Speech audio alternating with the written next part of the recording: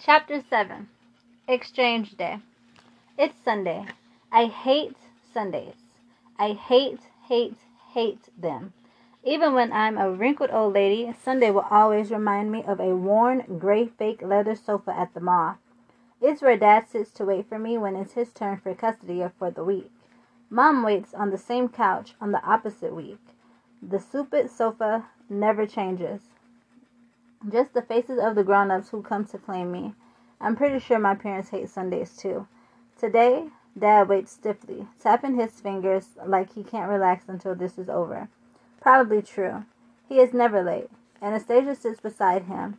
She at least is smiling. Her shoes and purse are probably real leather. Very fancy looking. She's dressed in an amber tone wool suit that's almost the same color she is. It probably took her hours to do her face and hair. I touch the fuzzy frizz I call mine. It's bushed out of the scrunchie. Again. But today, I break into a wide smile as Mom and I approach them, because Anastasia's son Darren has come with them. He's, well, not to sound like a fangirl, but he's totally cool. He knows how to dress so he looks really sharp without looking like he worked at it. And he's got a gravelly sounding voice that makes my friends get all kinds of silly.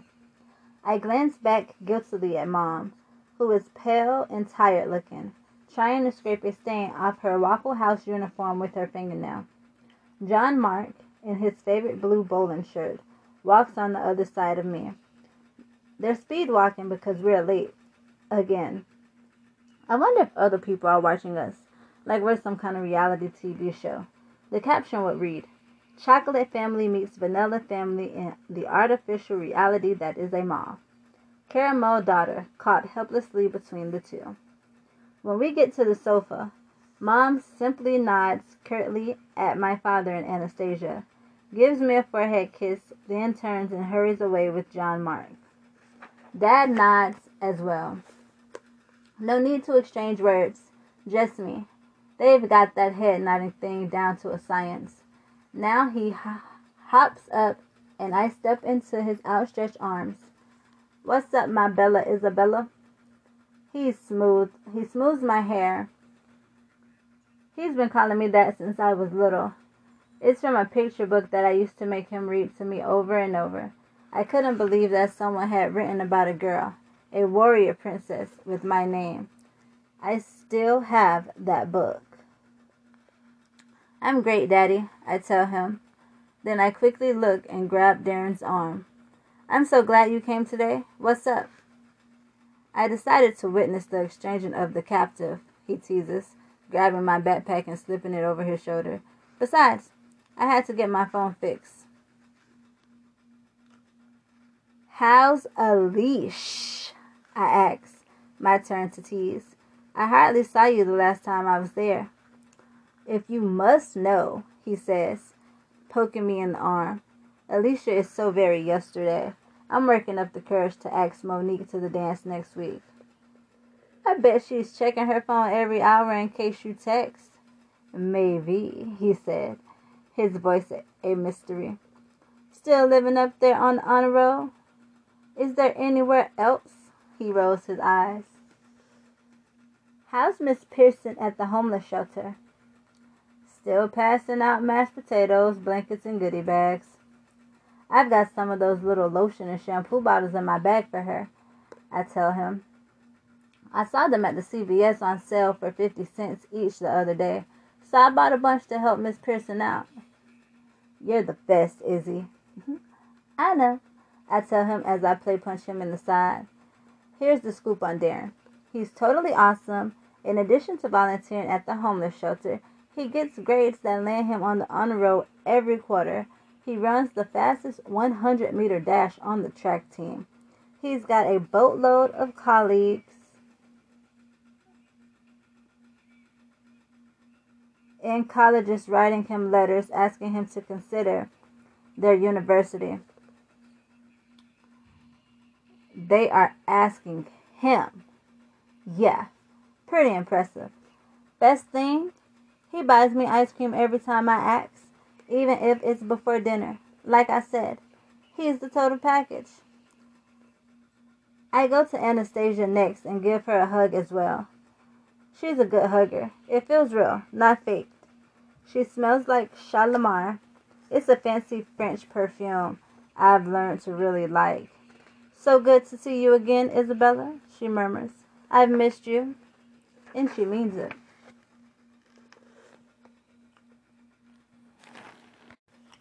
Chapter 8.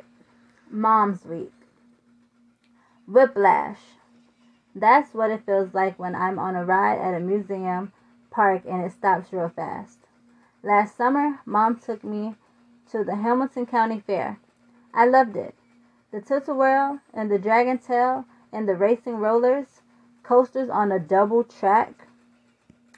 Best Saturday ever. Then it was over. Like this week. I'm at Mom's. I feel comfy when I'm here. Then the week is over and I'm with Dad. I gotta get comfortable again in another house with different food and clothes and rules and stuff. It gets to be a pain. A weekly whiplash. At least I don't have to change schools every time. Lakeview Mountain School is halfway between my parents' house. There is no lake nearby, no mountain, no view of anything much except houses and apartment buildings. It's big. We've got grades 5 through 8. Fifth graders look like scared little mice at the beginning of the school year. Did I look like that last year? They grow up to be 8th graders who remind me of sumo wrestlers. But we know to keep out of their way. I like the cafeteria though. They've tried to set it up so it's almost like a real restaurant, and the food is only half bad. Today I plopped my stuff next to Heather and Imani, who are already munching away. What's up, girl? Imani asked. Nothing, I replied as I grabbed one of her chips. Imani is tall and slim and dark, like some kind of African princess from a movie. She wears her hair in an afro on purpose. It's neat and black and perfectly round. Mine, on the other hand, is thick and frizzy with brownish gold strands that can escape from every scrunchie ever made. The hairspray that can hold it down has not yet been invented. Yeah, lucky me. Imani dances ballet. She's really limber and can fold herself into something that looks like a pretzel. When she walks, it's almost like she's gliding. Boys trail behind her in silence and gawk. She's used to ignoring them. Nobody looks at me like that. Heather, with hair I can only describe as tangerine colored. I'm for real. Once told me she thought her hair made her look like she was wearing a pizza. Ick, I told her. Give yourself some credit, girl. You're a fashion flame. Hey, I like that, she replied, faking a runway pose. Heather usually brown bags her lunch. Her mom insists on packing healthy stuff like apples and carrot sticks. But as I look at the spaghetti goo I picked up from the food line, her lunch looks pretty good. And we always end up sharing whatever chips Imani brings. After lunch, we take our time leaving the cafeteria before heading to English class where Miss Kazili awaits. As we walk past a table full of 6th grade boys, I throw out there in a low voice, have you ever seen anybody with eyes as green as Clint Hammond's? Or a face as goofy as Logan Lindquist? Heather adds. She makes fun of him, but I know she's scrawled his name over and over and over and over again on the last page of her English notebook. Capital L is her favorite letter. Heather boldly bumps into their table, jiggling it. The boys look up, then pretend they didn't. I turn around just in time to see Logan toss a french fry right at us, and it lands in Heather's hair. She pulls it out and cracks up. She does not throw it away, I notice. Toby Smith, who, By the way, is wearing a sleeveless athletic jersey even though it's the middle of January, raises both of his arms in the air, makes a stupid rowing noise, then sits back down. His buddies, including Clint and Logan, give him high fives.